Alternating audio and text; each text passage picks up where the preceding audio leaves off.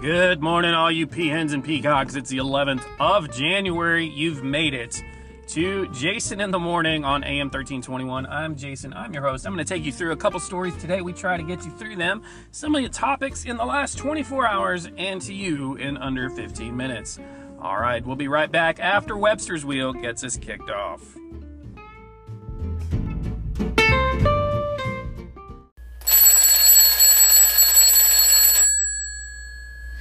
I wake up in the morning, don't even hit the snooze.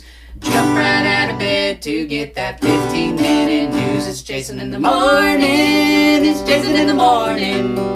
AM 1321, it's the best news happening now. It's Jason in the morning, it's Jason in the morning.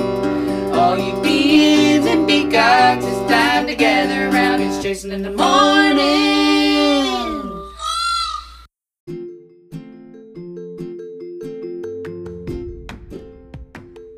All right, good morning. Welcome back. And if it's your first time listening to us, we call all of you beautiful peahens and peacocks. You've all got your feathers. You're ready to shine. You're ready to let them flourish. You want to fly, and if you do, you do. And if you don't, you don't. Just stand there and look pretty. There you go. All right, in your first story this morning, hot off the presses, coverage by Daniel Victor and Jenny Gross. Look, everyone was poo-pooing on Southwest's parade over the new year and holiday season for missed flights, messed up technology. Well, here's one for you. All U.S. domestic flights have been grounded this morning until 9 o'clock, until 0900 this morning Eastern, because of a mess up in the FAA's computer system. They've grounded them. Lots of flights coming into the country were canceled earlier as well. And basically they said, hey, this is to, quote, allow the agency to validate the integrity of flight and safety information, according to the FAA. So this was spread across the country. They said it impacts all the airlines and not just one. This one's interesting, right? Because again, what we talked about was the Southwest thing. Was that really, just Southwest doing, or was it everyone bullying or ganging up on Southwest because they were, the more liked airline? But either way, they're saying hopefully that will get back online by this afternoon, if not late morning. Story out of the Associated Press by Zeke Miller. This one's been bubbling for probably the last 48 hours instead of the last 24. But we just kind of let it mellow, let it marinate a little. But what the dealio is here is that there were quote-unquote classified documents that were found in one of Biden's old offices when he was a vice president. Evidently, they found them in November, but they're just releasing the statements now. So he's like, I don't know. I guess there were documents somewhere, and maybe, but I don't remember what they were, and I surely didn't bring them there. They went to the National Archives. Not a lot of information about what the documents contained, but President Biden says, I quote, I was briefed about this discovery and surprised to learn that there are any government records that were taken to that office. So I think it's interesting, right, that they discovered this back, in the fall, but maybe not surprising, because that would have been huge fodder for Republicans, especially when they were beating up, Trump on his records. Democrats are saying, well, this is different. This is a work office. And as soon as they were discovered, they were turned in versus having to lead a raid. But the other thing here is, and going back to what we talked about in the summer, is the way that the government works in the United States, that there is a classification level, right, for unclassified documents, and so it's called controlled unclassified information. So I don't know if this is what that was or if this is something else, but the case is just the same, that, well, technically speaking, I suppose it is, and technically speaking, that stuff should probably be locked up. I don't know, but this is like many things. We may not get the complete and full story on some of these pieces and really know what's going on, or if it's just kind of look at left hand and what's right hand doing on this one.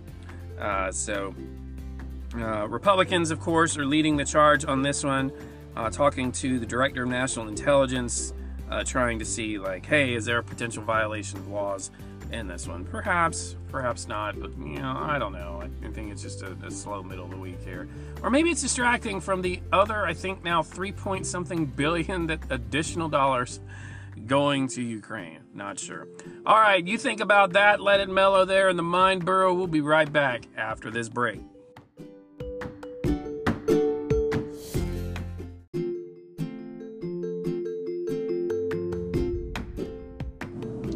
All right, we're going to stay with the theme of the U.S. government and Department of Defense. This was a huge one, as we talked about last month in December, where they were holding up the spending bill because they wanted to get rid of the COVID vaccination mandate for their forces. Coverage by Lolita Baldour out of the Associated Press.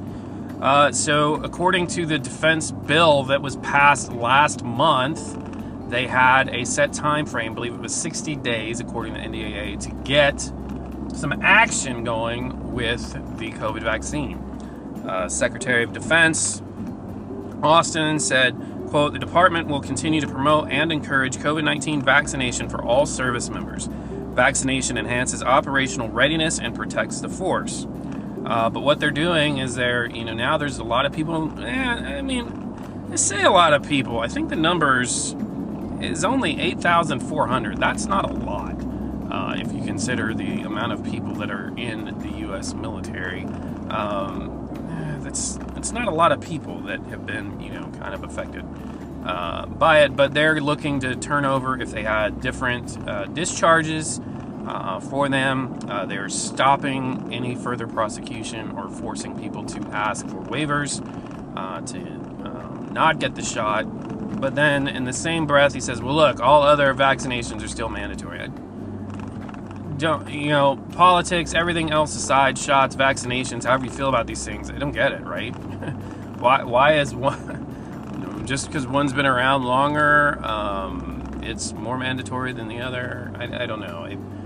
I think the hesitation and the mind burrow on this one is where there is science, where there is proof, where there are things. And it's not even about that. I think, and this is one where I've had a conversation with other people too, in discussing their time working with government, their time having been in the military, right? And that is one of the things about being in the military that, if you ask a Marine, good order and discipline, and what they talk about is, it is the one place where, you just kind of do what you're told. And here's a case where people are like, no, we're not.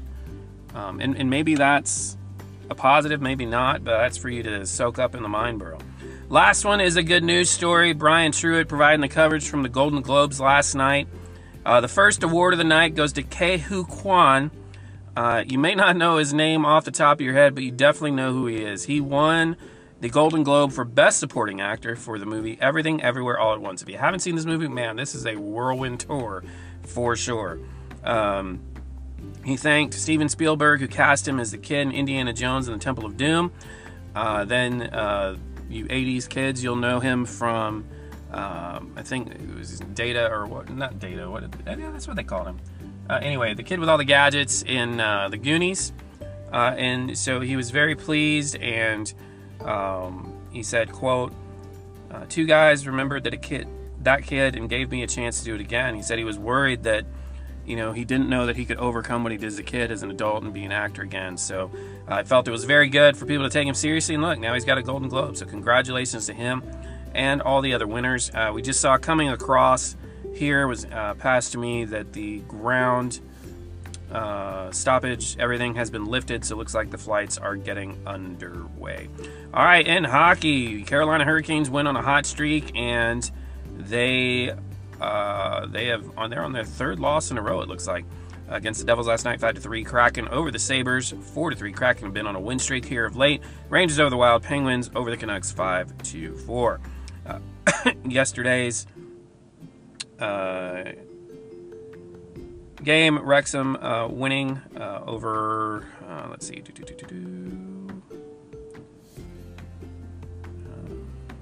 well, we'll get back to Wrexham. We're pretty sure they won. Newcastle 2-0 over Leicester in the Carabao Cup. Man United over Charlton Not a lot of basketball action. Texas women did upset Kansas 72-59. Today you have La Liga, the Celta Vigo, and Villarreal.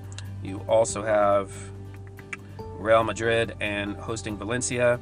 There was supposed to be a game today, Wrexham at Chesterfield, or hosting Chesterfield. That has been postponed, likely because of their game yesterday. So we're going to dig that up for you. They won 2-1 over Bromley yesterday as well. As always, we're brought to you by Linda's Library for Socialites and Savages, Julia's Prudent Produce, Heathcliff's Captivating Lodging. It's always tea time at Mad Hatter's. If you need to go on an expedition, check with Jack and Ralph, but if you need to burn something, don't ask Montauk. As always, if you need candles, if you need music, if you need some of that yum yum pie, check out Webster's Wheel. They've got it going for you. Hey, what's your color? What's your mood? What you doing? What are you up to? That's all we got for you today on Jason in the Morning. We'll talk to you tomorrow. We're out of here.